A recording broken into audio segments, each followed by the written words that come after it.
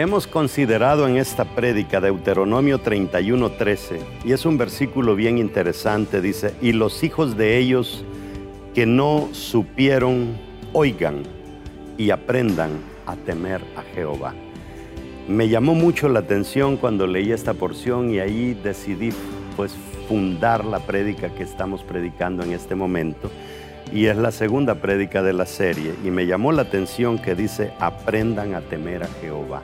O sea que temer a Dios es aprendido, y cuando nosotros vamos a aprender algo, se asume que vamos a fallar, pero nos vamos a volver a levantar. El problema que tenemos como cristianos es que muchos caen, pero pocos son los que se levantan. Y estamos enseñando la fórmula correcta de cómo levantarnos, y esa va a ser como la cúspide de esta serie.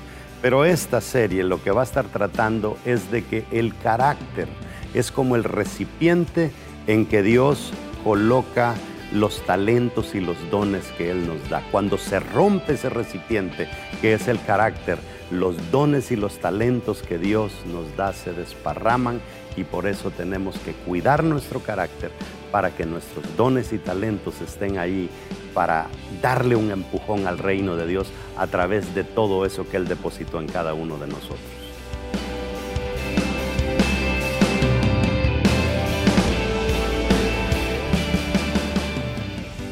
Hasta usted, si está viéndonos a través de las redes sociales o a través de la televisión, declare esto con nosotros: la Biblia es palabra de Dios. Dígalo creyendo: si Dios lo dice, yo lo creo.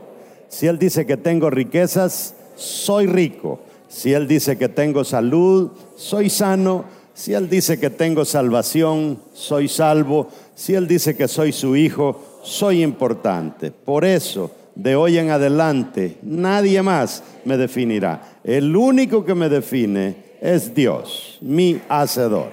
Dele un aplauso a Él. Muchos de nosotros vamos a ser sorprendidos cuando lleguemos al cielo y le preguntemos a Dios las grandezas de las que Él nos dotó para que viniéramos aquí a la tierra. La verdad es que muchos de nosotros nos metemos tanto en los quehaceres diarios, nos metemos tanto en la superación personal, que no tiene nada de malo, y se nos olvida a qué nos mandó Dios en el mundo espiritual.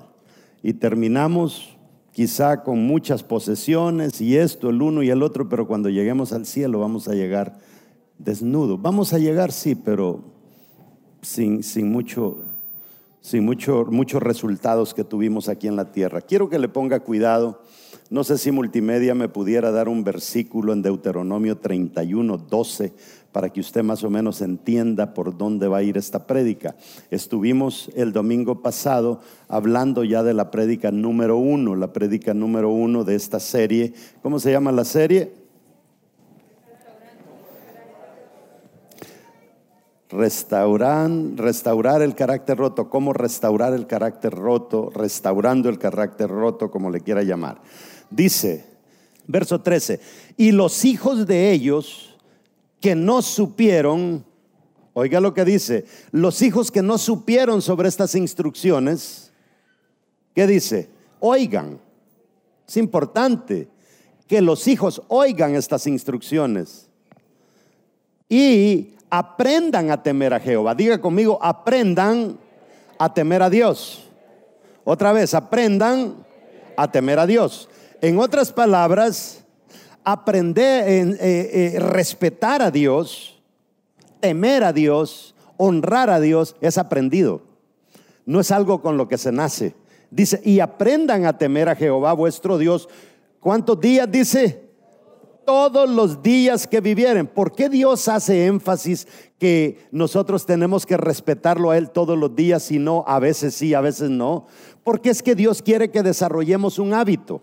Y si usted un día lo hace y otro día no lo hace, usted nunca va a desarrollar el hábito de tener ese respeto a Dios. Y dice: pasando el Jordán, dice, para tomar posesión de ella. Vamos a leerlo todo ahora. Y los hijos de ellos que no supieron, oigan y aprendan a temer a Jehová vuestro Dios todos los días que viviereis sobre la tierra a donde vais. Ok, nosotros, ¿a qué tierra? Usted me puede decir, pastor, pero eso es para Israel que llegó a la tierra prometida. ¿Y cómo se le llama a la tierra que está después de aceptar a Cristo como nuestro Salvador? Esa es nuestra tierra prometida. Ahí estamos accesando las promesas de Dios. Mientras vivamos al otro lado de nuestra conversión, tenemos que respetar esto. Si usted quiere pasar la frontera y vivir de este lado de la conversión, hágalo, pero usted no es cristiano. ¿Ok? Entonces vamos a elaborar sobre eso. Démosle la bienvenida a la gente que nos ve a través de las redes sociales, a través de la televisión, nos escuchan a través de la radio. Vamos a aprender. Dígale al que está a su lado, va a aprender. Siéntese.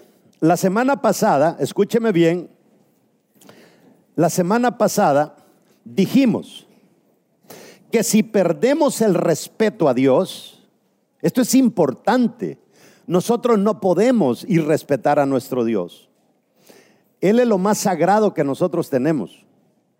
Mire, cuando yo voy a Israel, a mí me gusta ir ya fui, pero me gusta ir porque es que hay algo ahí que se siente.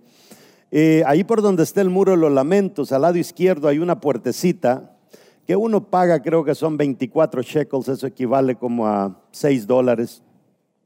Y lo llevan a uno a ver los muros originales del templo de Herodes, y unas piedras inmensas. Si usted ve esa pared ahí, así casi que son las piedras de grandes.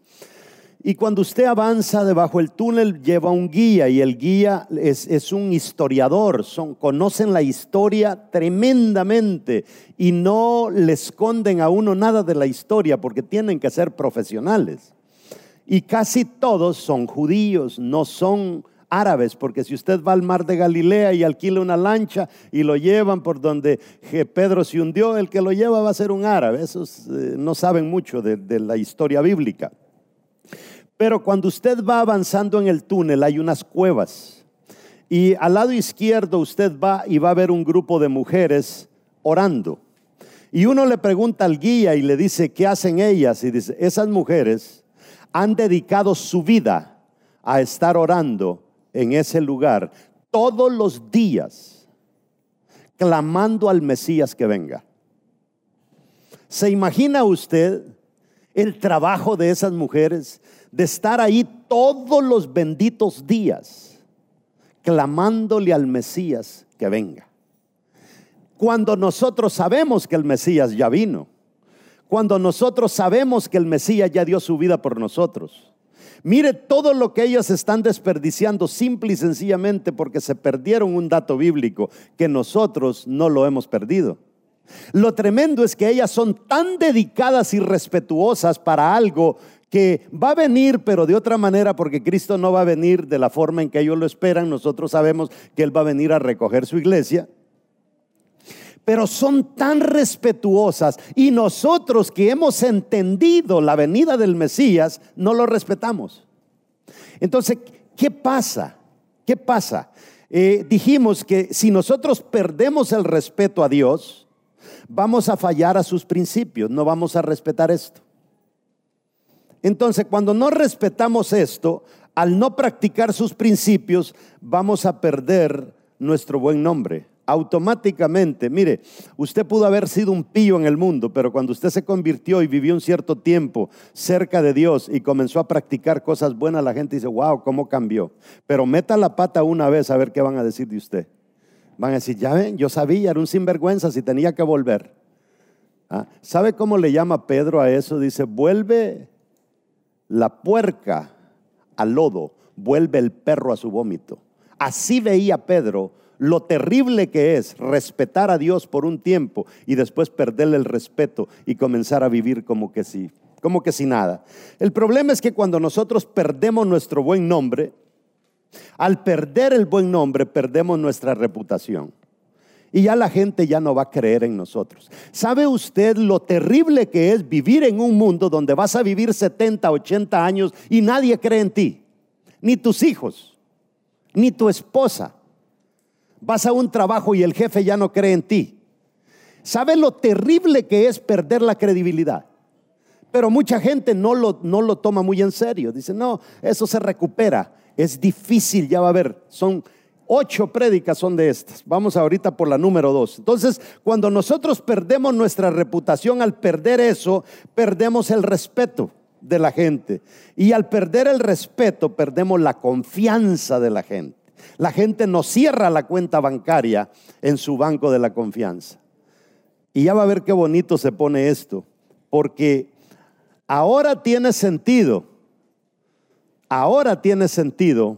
cuando la Biblia nos dice que todo lo que pidamos lo pidamos en el nombre de Jesús, y todo lo que hagamos lo hagamos en el nombre de Jesús. ¿Por qué? Porque vamos a aprender más adelante que el que pierde la reputación, el que pierde el buen nombre, solamente lo puede recuperar de una forma, y es conseguirse un mentor que sí tenga buena reputación y se agarre de la mano de ese mentor. Y la gente va a decir, bueno, si está al lado de ese pastor, si está al lado de ese mentor, seguramente está aprendiendo y está cambiando. Y si usted ha perdido la reputación y va a la gente y dice, crean en mí, ahora tengo al mentor tal que me está ayudando, le va a decir, vamos a creer, pero no porque te has ganado la credibilidad, te vamos a creer por la credibilidad que tiene tu mentor. ¿Me está entendiendo?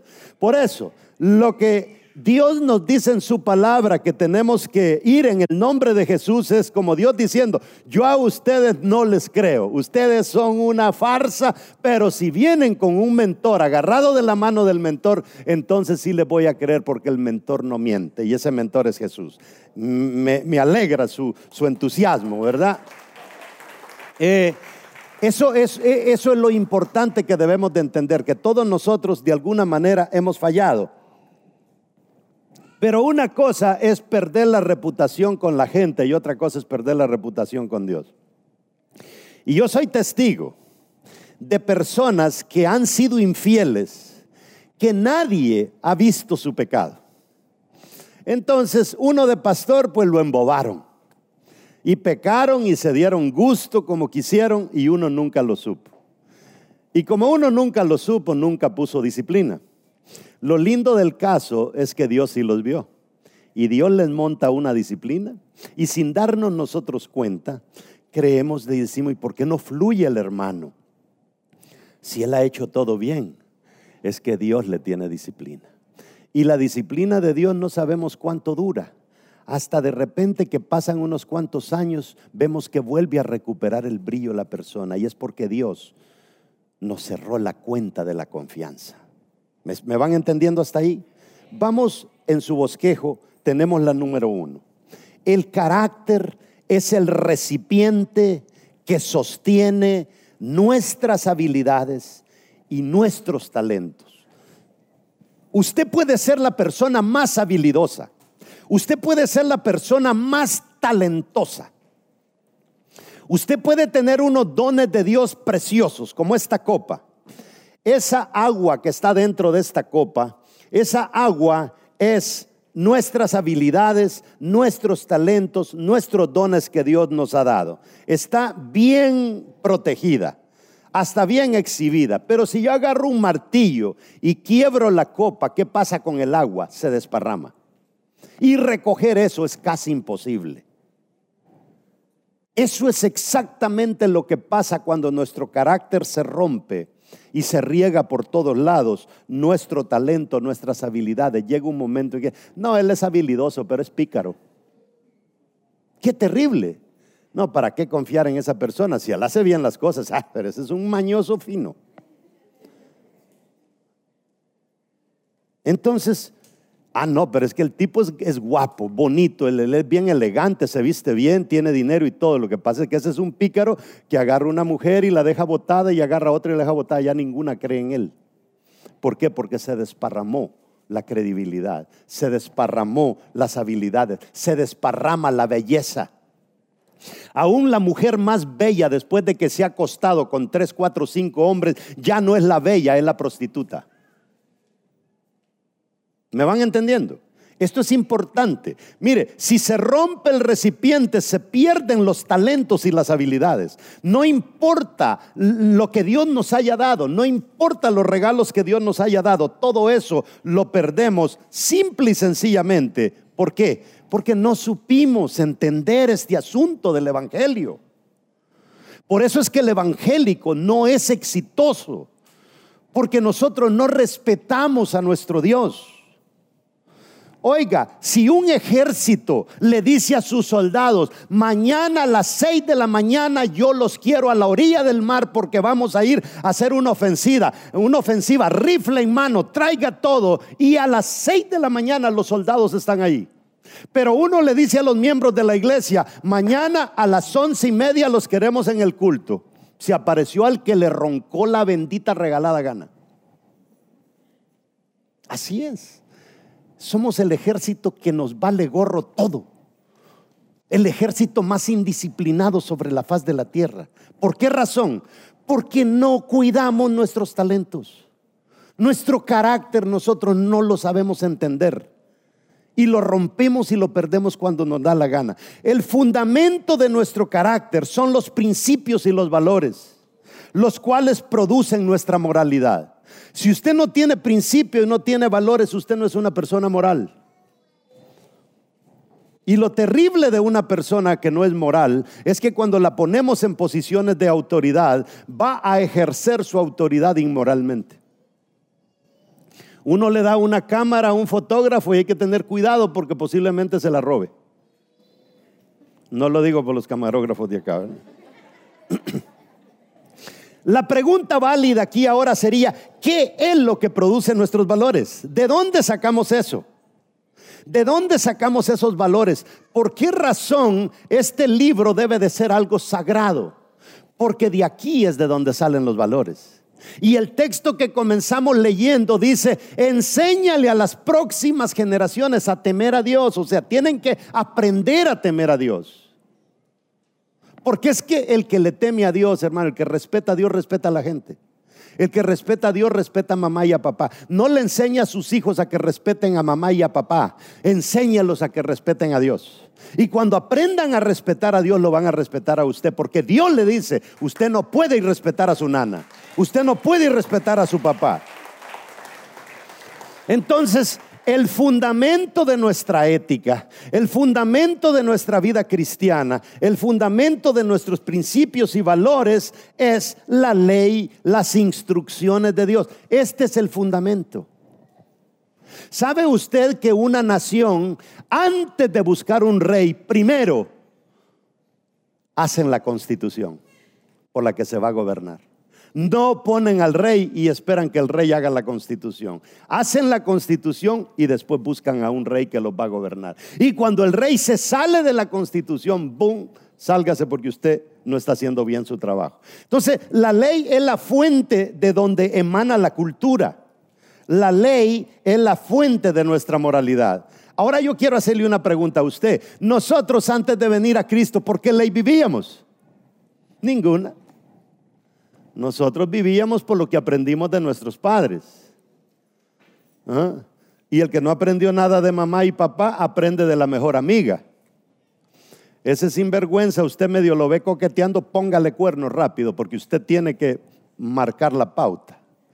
Y así vamos creciendo en base a normas que en vez de ayudarnos en la vida nos echan a perder todo. La ley, además, alimenta nuestra conciencia. Todas las decisiones que yo voy a tomar, las voy a tomar basado en qué llevo en mi conciencia. Si a usted lo meten preso por error, usted no lleva una Biblia, pero lleva los principios, los valores y la ley de Dios en su conciencia. Allá adentro usted va a decidir si es el más pícaro, porque cuando a alguien lo meten preso, fíjese, estos son errores de las cárceles. Cuando meten presa a una persona, entró con una maña y sale con 40, porque aprende la maña de los otros 39 compañeros. No es que entró con una y se la quitaron adentro, no, salen peor. Pero el que llegó con su conciencia llena de valores adentro, lo que hace es contagiar a los demás para que hagan el bien y no que hagan el mal. Porque hay muchas personas, en el caso, hablábamos la semana pasada de Nelson Mandela, que pasó 28 años en la cárcel sin haber cometido un crimen, solamente porque era negro. El Salmo 16:7 dice: bendeciré a Jehová que me aconseja. ¿Qué es lo que hace Dios? Nuestro consejero. Por eso hay que bendecirlo. Pero ¿saben lo que da tristeza cuando nosotros venimos a un culto y dice, bendiga a Dios, hermanos, aleluya, gloria a Dios, te exalto, Señor, te alabo? Pero cuando terminaste de cantar, sigue siendo el mismo demonio de siempre. Eso no es lo que el Salmo dice. Bendeciré a Jehová que me aconseja. Eso es aún cuando nadie te está viendo. Aún en las noches me enseña mi conciencia. Mire lo que dice. Aún en las noches la conciencia te redarguye y te dice, la forma en que te comportaste este día con fulano de tal no está correcta. Ve mañana y pídele perdón. Y en la mañana usted se levanta, nadie lo forzó, no leyó nada, sino de dentro de usted dijo, lo que yo hice ayer estuvo mal y lo voy a corregir. Hermanito, perdóneme, yo ayer me salí, ¿verdad? Perdóneme. ¿Dónde está eso? De dentro de nosotros. Nosotros, por eso es que las cárceles corrigen a la gente de adentro para afuera. Si te portas mal te doy un garrotazo. Pero los principios de Dios nos corrigen de adentro para afuera. Yo soy bueno porque por dentro soy bueno. No soy bueno porque a mí me imponen ser bueno. ¿Me estás entendiendo? Esa es la diferencia de un cristiano en la sociedad comparada con un mundano. Entonces la conciencia, diga conmigo, la conciencia es la ley silenciosa. Ahí está, no dice nada, pero te anda juzgando cada paso que das. Cada paso. Y no solo juzga los tuyos, sino también juzga los pasos de las demás personas. La ley es la fuente de donde emanan los valores. O sea, sin este libro nosotros no somos mucha cosa. Principios son las instrucciones de Dios. Valores son cuando modelamos esas instrucciones y principios que Dios nos ha dado. Y por eso, predicar y vivir la palabra son dos cosas muy distintas. Hay gente que son buenos para predicar, pero malos para vivir la palabra que están predicando. Entonces la ley interpreta y establece valores. Eso es lo que la ley hace, establece valores. Recuerde, por favor, la Biblia establece valores. Si yo predico hoy 45 minutos y usted no me agarró nada de lo que yo prediqué, yo perdí el tiempo porque la palabra le entró aquí, le salió por acá. Diferente es cuando usted agarró una de esas cosas y dijo, de hoy en adelante yo voy a cambiar. De hoy en adelante yo no voy a ser el mismo. Yo tengo que ponerle un alto a esta mala conducta que tengo. Están muy bravos ustedes. A veces prefiero predicarle a la cámara, a veces prefiero predicar aquí adentro.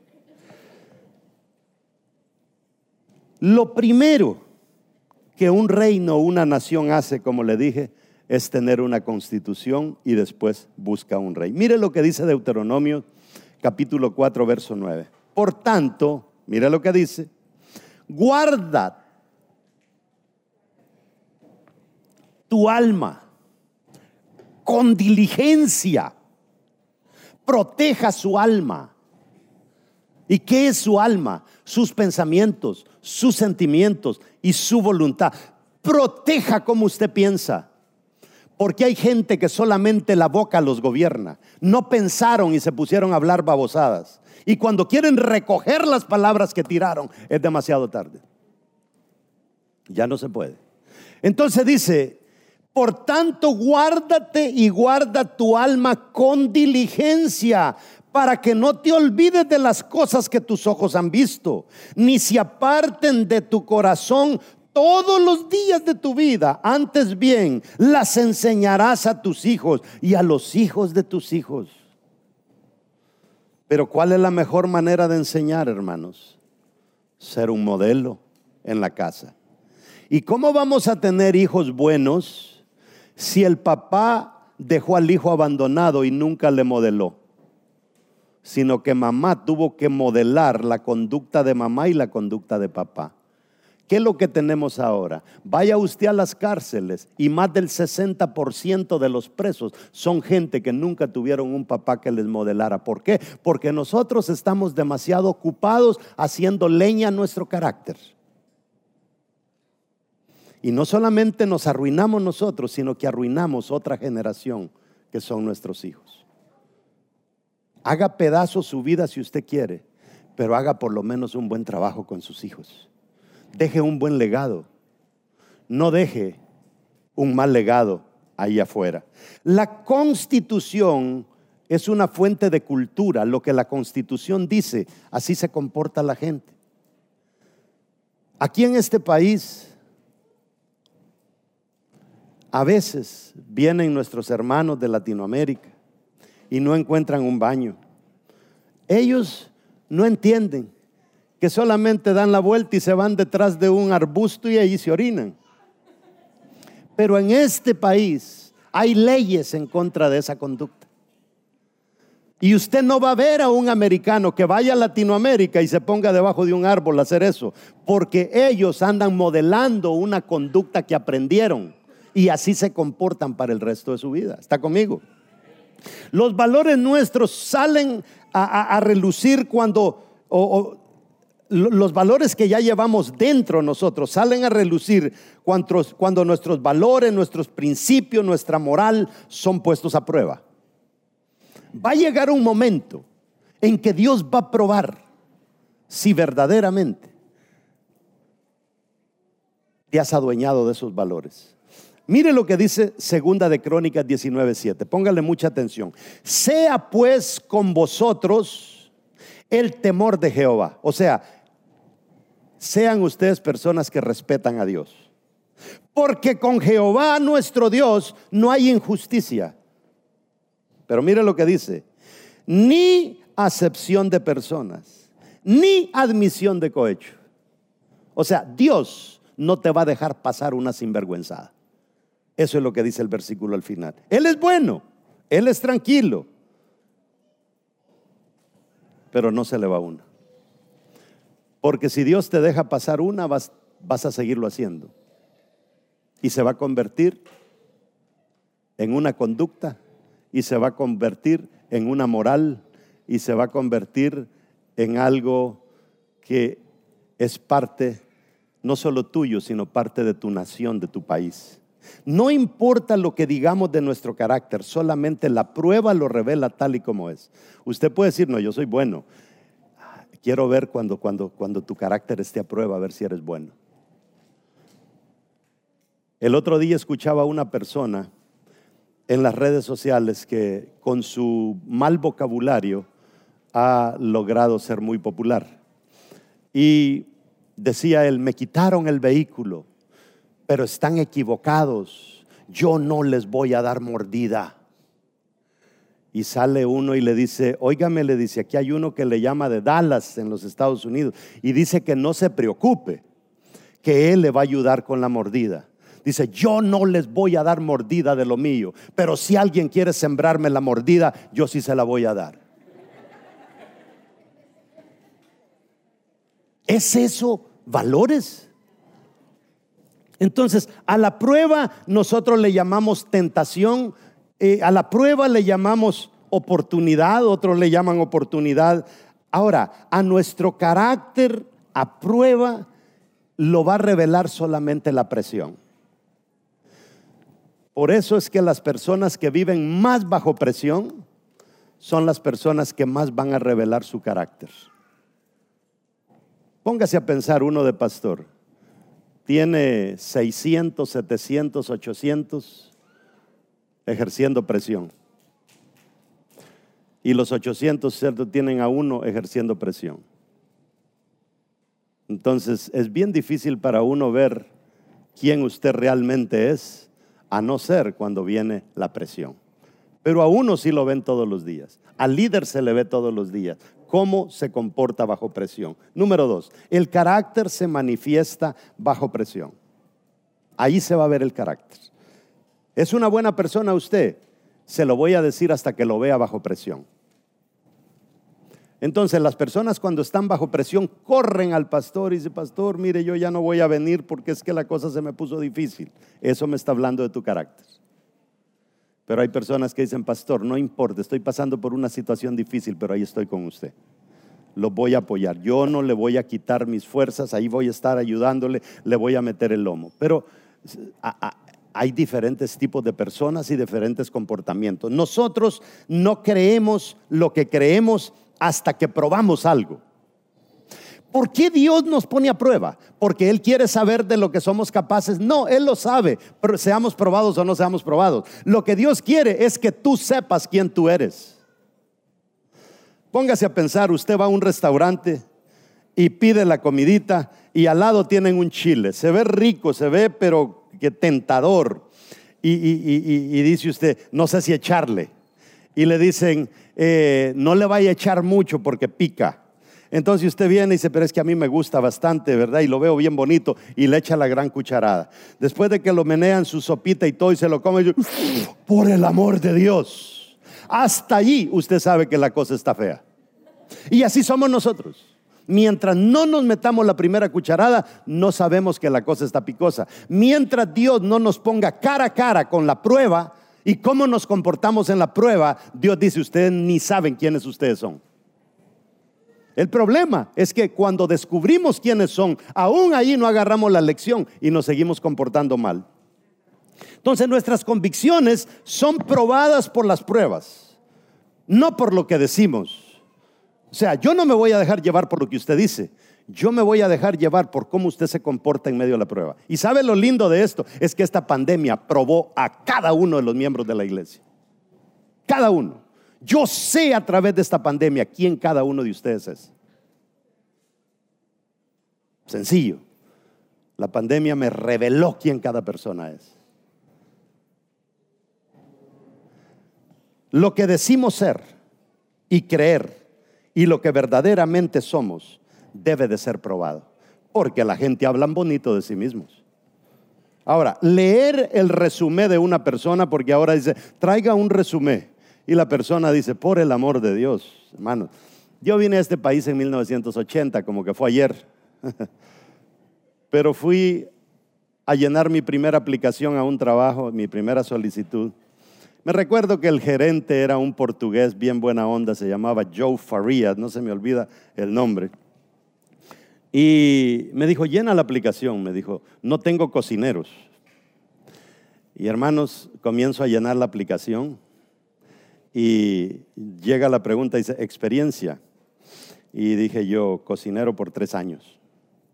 Nombre del restaurante, tarará. Dirección del restaurante. ¿Y qué dirección pongo si yo en mi vida jamás he frito un huevo? Y hermanos, me aceptan de cocinero. ¿Y yo qué sabía de cocinero?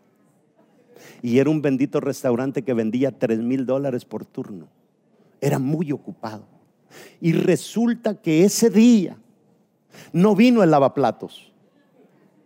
Y me dijo él, mira, me vas a disculpar, yo te contraté de cocinero, pero lava platos hoy. Sácame de este apuro. Y le dije, no tenga cuidado, yo le lavo los platos. Y me puse a lavar platos. Mire, yo lavaba platos y corría a ver cómo hacían los pancakes. Lavaba platos y miraba cómo le daban vuelta al bacon. Lavaba platos y miraba cómo hacían la mezcla para hacer el French toast. Y mire, me estuvo lavando platos una semana. Esa semana fue suficiente para yo convertirme en un chef. Pero lo que le quiero decir es esto.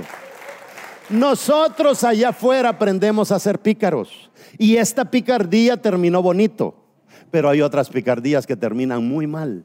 No era cristiano, dicho sea de paso. Entonces cuando ese hombre leyó mi resumen, dijo, hecho, buen cocinero aquí, trabajó en un restaurante, no me recuerdo ni cómo le puse de nombre al restaurante, pero me lo inventé. Entonces, el resumen, mi papá decía, el papel aguanta con lo que le pongas. Lo tremendo es cuando ya te ponen a prueba. Allí es donde se ve el verdadero trabajador. Fíjese que todos nosotros cuando vamos a un trabajo, vamos con las expectativas altas, vamos con el mayor deseo de demostrarle al jefe que somos los mejores. Y el primer día, Dios me libre, si el jefe quiere que le lustremos los zapatos, se los lustramos. Agua, jefecito, aquí tiene agua, o sea, todo, pero ya después comenzamos a probar al jefe. Y lo empujamos un poquito, y si el jefe te deja, lo empujas otro poquito, y lo empujas otro poquito. Si el jefe no te dice, ya por favor basta, tú lo sigues empujando. Y lo empujas tanto que lo tiras y mañana tú quieres ser el jefe. Entonces, el ser humano, por naturaleza, Nosotros nacimos con ese virus de sacar provecho, de sacar ventaja. Y cuando venimos a las cosas del Señor, eso tiene que cambiar. El carácter nuestro es manifestado cuando el sacrificio personal se convierte en algo más importante que el compromiso a la opinión popular. ¿Se lo vuelvo a decir? El carácter nuestro es manifestado cuando el sacrificio personal se convierte en algo más importante que el compromiso o la opinión popular. En otras palabras, no importa si quedaste mal, porque hay gente que cometió un error y tapan el error y tapan el error y tapan el error. Dice, yo no fui. Ahí hay cámaras, miren, yo no fui y no habían cámaras. Entonces usted dice, yo no fui. Pero es diferente cuando dice, yo lo hice y se ve muy feo de mi parte. Nadie te está denunciando, pero tú solo te denuncias. Yo lo hice y yo quiero pedir perdón. La verdad es que no lo debía haber hecho. Eso es tan diferente a que tú tapes las cosas solamente por quedar bien, aunque tú eres malo. ¿Me va entendiendo? Yo sé que ustedes no practican esas cosas, pero hay gente allá afuera que lo hace. Mire lo que dice el Salmo 15 del 1 al 4. Señor, póngale atención a este salmo. ¿Quién puede adorar en tu santuario? ¿Quién puede venir a exaltarte al santuario de vida real, Señor? ¿Quién puede entrar a tu presencia en tu monte santo, en este salón? Verso 2. Los que llevan una vida intachable, solo esos pueden entrar y hacen lo correcto. Los que dicen la verdad con corazón sincero, solo ellos pueden venir. Los que no se prestan al chisme, ni le hacen daño a su vecino, ni hablan mal de sus amigos en Facebook ni en Instagram. Verso 4. Los que desprecian a los pecadores, descarados, y honran a quienes siguen fielmente al Señor y mantienen su palabra, aunque salgan perjudicados. Oiga, mantienen su palabra aunque salgan perjudicados. Va a haber ocasiones en que nosotros vamos a tener que decir la verdad, aunque a nosotros nos haga daño esa verdad. Pero yo lo hice y no puedo evadir esa realidad.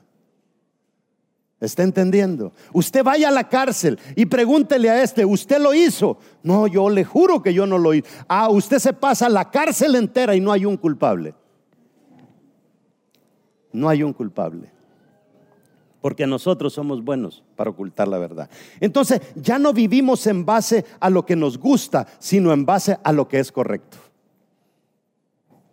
¿Me está entendiendo? Ya usted ya no vive en base a lo que le gusta, sino ¿es correcto o no es correcto? ¿Quiénes somos? Siempre será probado por tres cosas. Número 1, apetitos. Los apetitos nos prueban a nosotros. Y los apetitos incluyen comida, incluyen bebida e incluyen sexo. Ahí se prueba la mayoría de hombres, la mayoría de mujeres, en apetitos. La segunda cosa es la fama. Y la tercera cosa es el poder. Eso le pasa son escáneres que sacan a relucir la realidad de cada persona. Hay un dicho que dice, si quieres probar quién alguien es realmente, dale poder o dale dinero. Hay otro dicho que dice, quieres probar la capacidad de alguien, dale cosas grandes para hacer. Quieres probar su corazón, dale cosas pequeñas para hacer. Una persona nueva llega a la iglesia y le dice, vengo de la iglesia tal, pastor, de allá de Colombia, tantos miembros. Haceme un favor, agarra el trapeador y anda a limpiarme los baños. Uy, si usted no sabe quién yo era allá. Ahí es cuando le pruebas el corazón de la gente. Las mujeres tienen una gran arma para probar la integridad de un hombre, su sexualidad. Mire qué tremendo esto. El problema es que terminan quedándose con los que no pasaron el examen. Todo novio le va a pedir sexo a una mujer. Y la mayoría de ellas van a tener relaciones con él.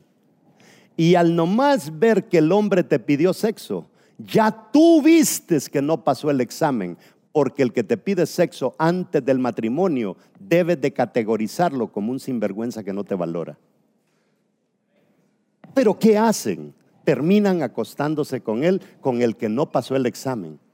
Y con el que sí pasó el examen, no, quién sabe, lo veo medio raro, en 6 meses no me ha dicho nada. Quizá no. Ve cómo nosotros tenemos al revés las cosas. Y todo eso, mis amados hermanos, es porque nos enseñaron mal. A nosotros nos enseñaron a valorar la picardía, a valorar el sacar ventaja. No sé de dónde lo aprendimos, pero hemos sido mal formados. Y yo creo que es tiempo de que nosotros nos levantemos como una raza nueva, como una cultura nueva, como gente verdaderamente, gente de un reino diferente. ¿Por qué? Porque es que Dios se merece que lo honremos con nuestra conducta. No honremos ya a Dios con palabras. Honremos a Dios con conducta. En estos tiempos han habido grandes necesidades en la iglesia de hacer esto y hacer el otro, pero ha habido bastante gente que simplemente no estaba presente para hacerlo. Y la iglesia cogió por un buen tiempo. ¿Por qué razón? Porque no respetamos los pactos que hacemos con Dios.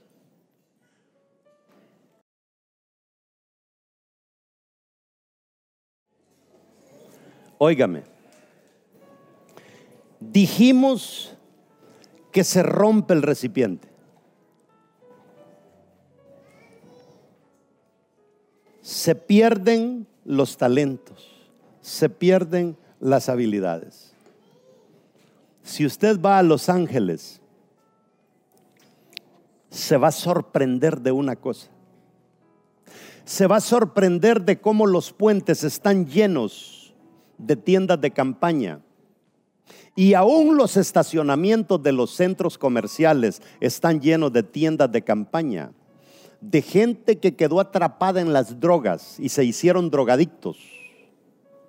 Y ellos no eran drogadictos. ¿Sabe qué eran ellos? Fue gente talentosa que fue a probar suerte a Hollywood y no fueron aceptados como actores, como cantantes, y entonces acudieron a las drogas. El talento de ellos es tremendamente bueno, pero desparramado en el piso, porque no pudieron cuidar su carácter.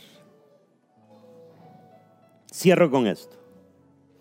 Dicen que cuando Miguel Ángel pintó la Santa Cena, al primero que pintó en el cuadro fue a Jesús, y después pintó a Pedro, pero él fue buscando personas que cumplían con esas características. Veía a la persona de arriba abajo y decía: este me sirve para Pedro, este me sirve para, ¿verdad?, para Juan. Y el primero que pintó fue a Jesús, y el último que pintó fue a Judas, porque no hallaba a alguien como Judas.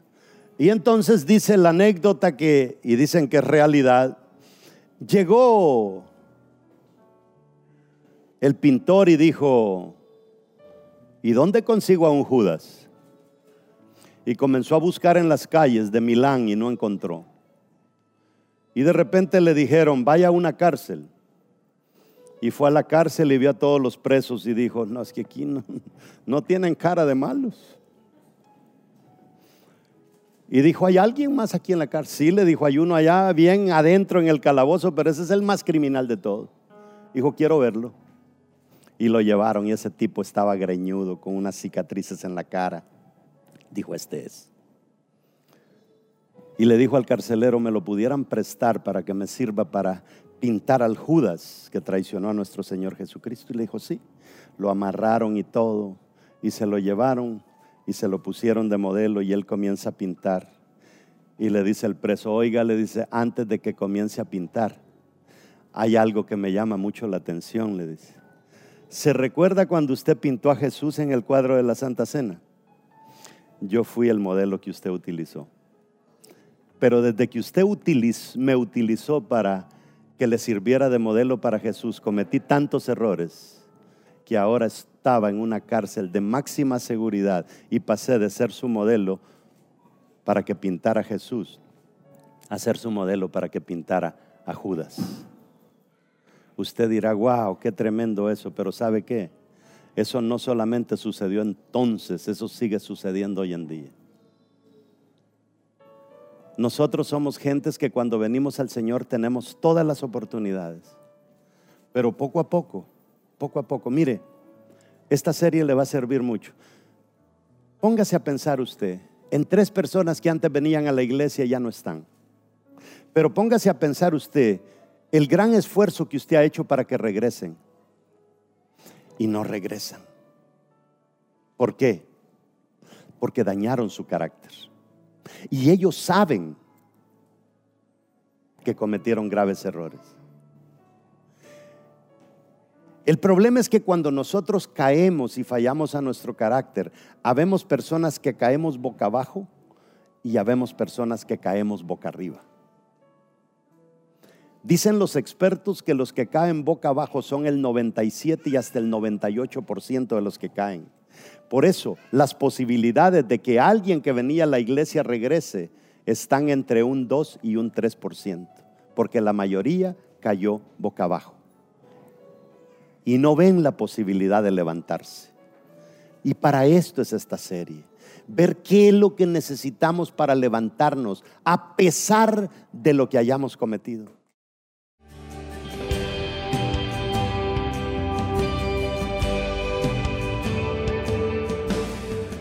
Bendiciones, te saluda el pastor Luis Morales y espero que hayas disfrutado esta prédica, que te hayas edificado. Y quisiera pues terminar con lo que ha sido la conclusión de este mensaje. ¿Cómo podemos nosotros, por 3 minutos de placer, echar a perder 30 años de trabajo en nuestra credibilidad, en nuestro buen nombre y en nuestro testimonio? No es correcto, es una mala matemática, pero a veces sucede.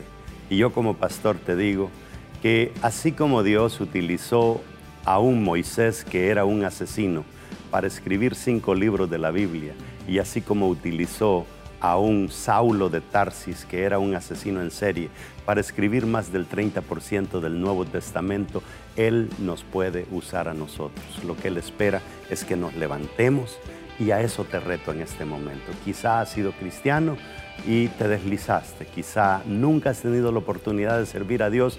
Hoy es el momento y quisiera hacer una oración. Sé que has escuchado el mensaje y sé que tu mente ha estado muy atenta a él, y es bien sencillo.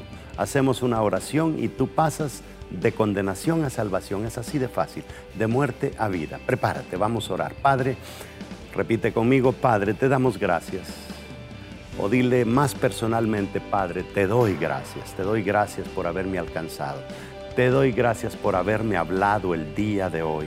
Señor, perdona mis pecados. Sé que eres un Dios benevolente, un Dios de amor, y al mismo tiempo, mi Dios, te doy gracias por hacerlo, por perdonarme, por escribir mi nombre en el libro de la vida, por usar mi cuerpo como morada tuya. Gracias por considerarme, Señor. En este momento te invito a que tomes el timón de mi barco, Señor, porque solo no puedo. Yo me equivoco demasiado, pero sé que contigo voy a salir adelante. Gracias por la oportunidad que me brindas. En el nombre poderoso de Jesús. Amén. Si tú hiciste esa oración, has pasado a ser un hijo de Dios. Aunque ya lo eras, pero estabas apartado. Ahora el Padre eterno te abraza y te dice bienvenido. Donde quiera que hayas escuchado este mensaje, yo te pido que busques una iglesia saludable, una iglesia que esté en un constante crecimiento, que se sepa que tiene un evangelio puro, y que hayan personas que expresen el amor de Dios hacia los demás. Y ahí estás bien. Si no, contáctanos lo puedes hacer a mi correo pastor@vidareal.net, y nosotros te vamos a direccionar a una iglesia que yo sé que vas a crecer en ella. Gracias y que Dios te bendiga. Este tiempo, esta hora.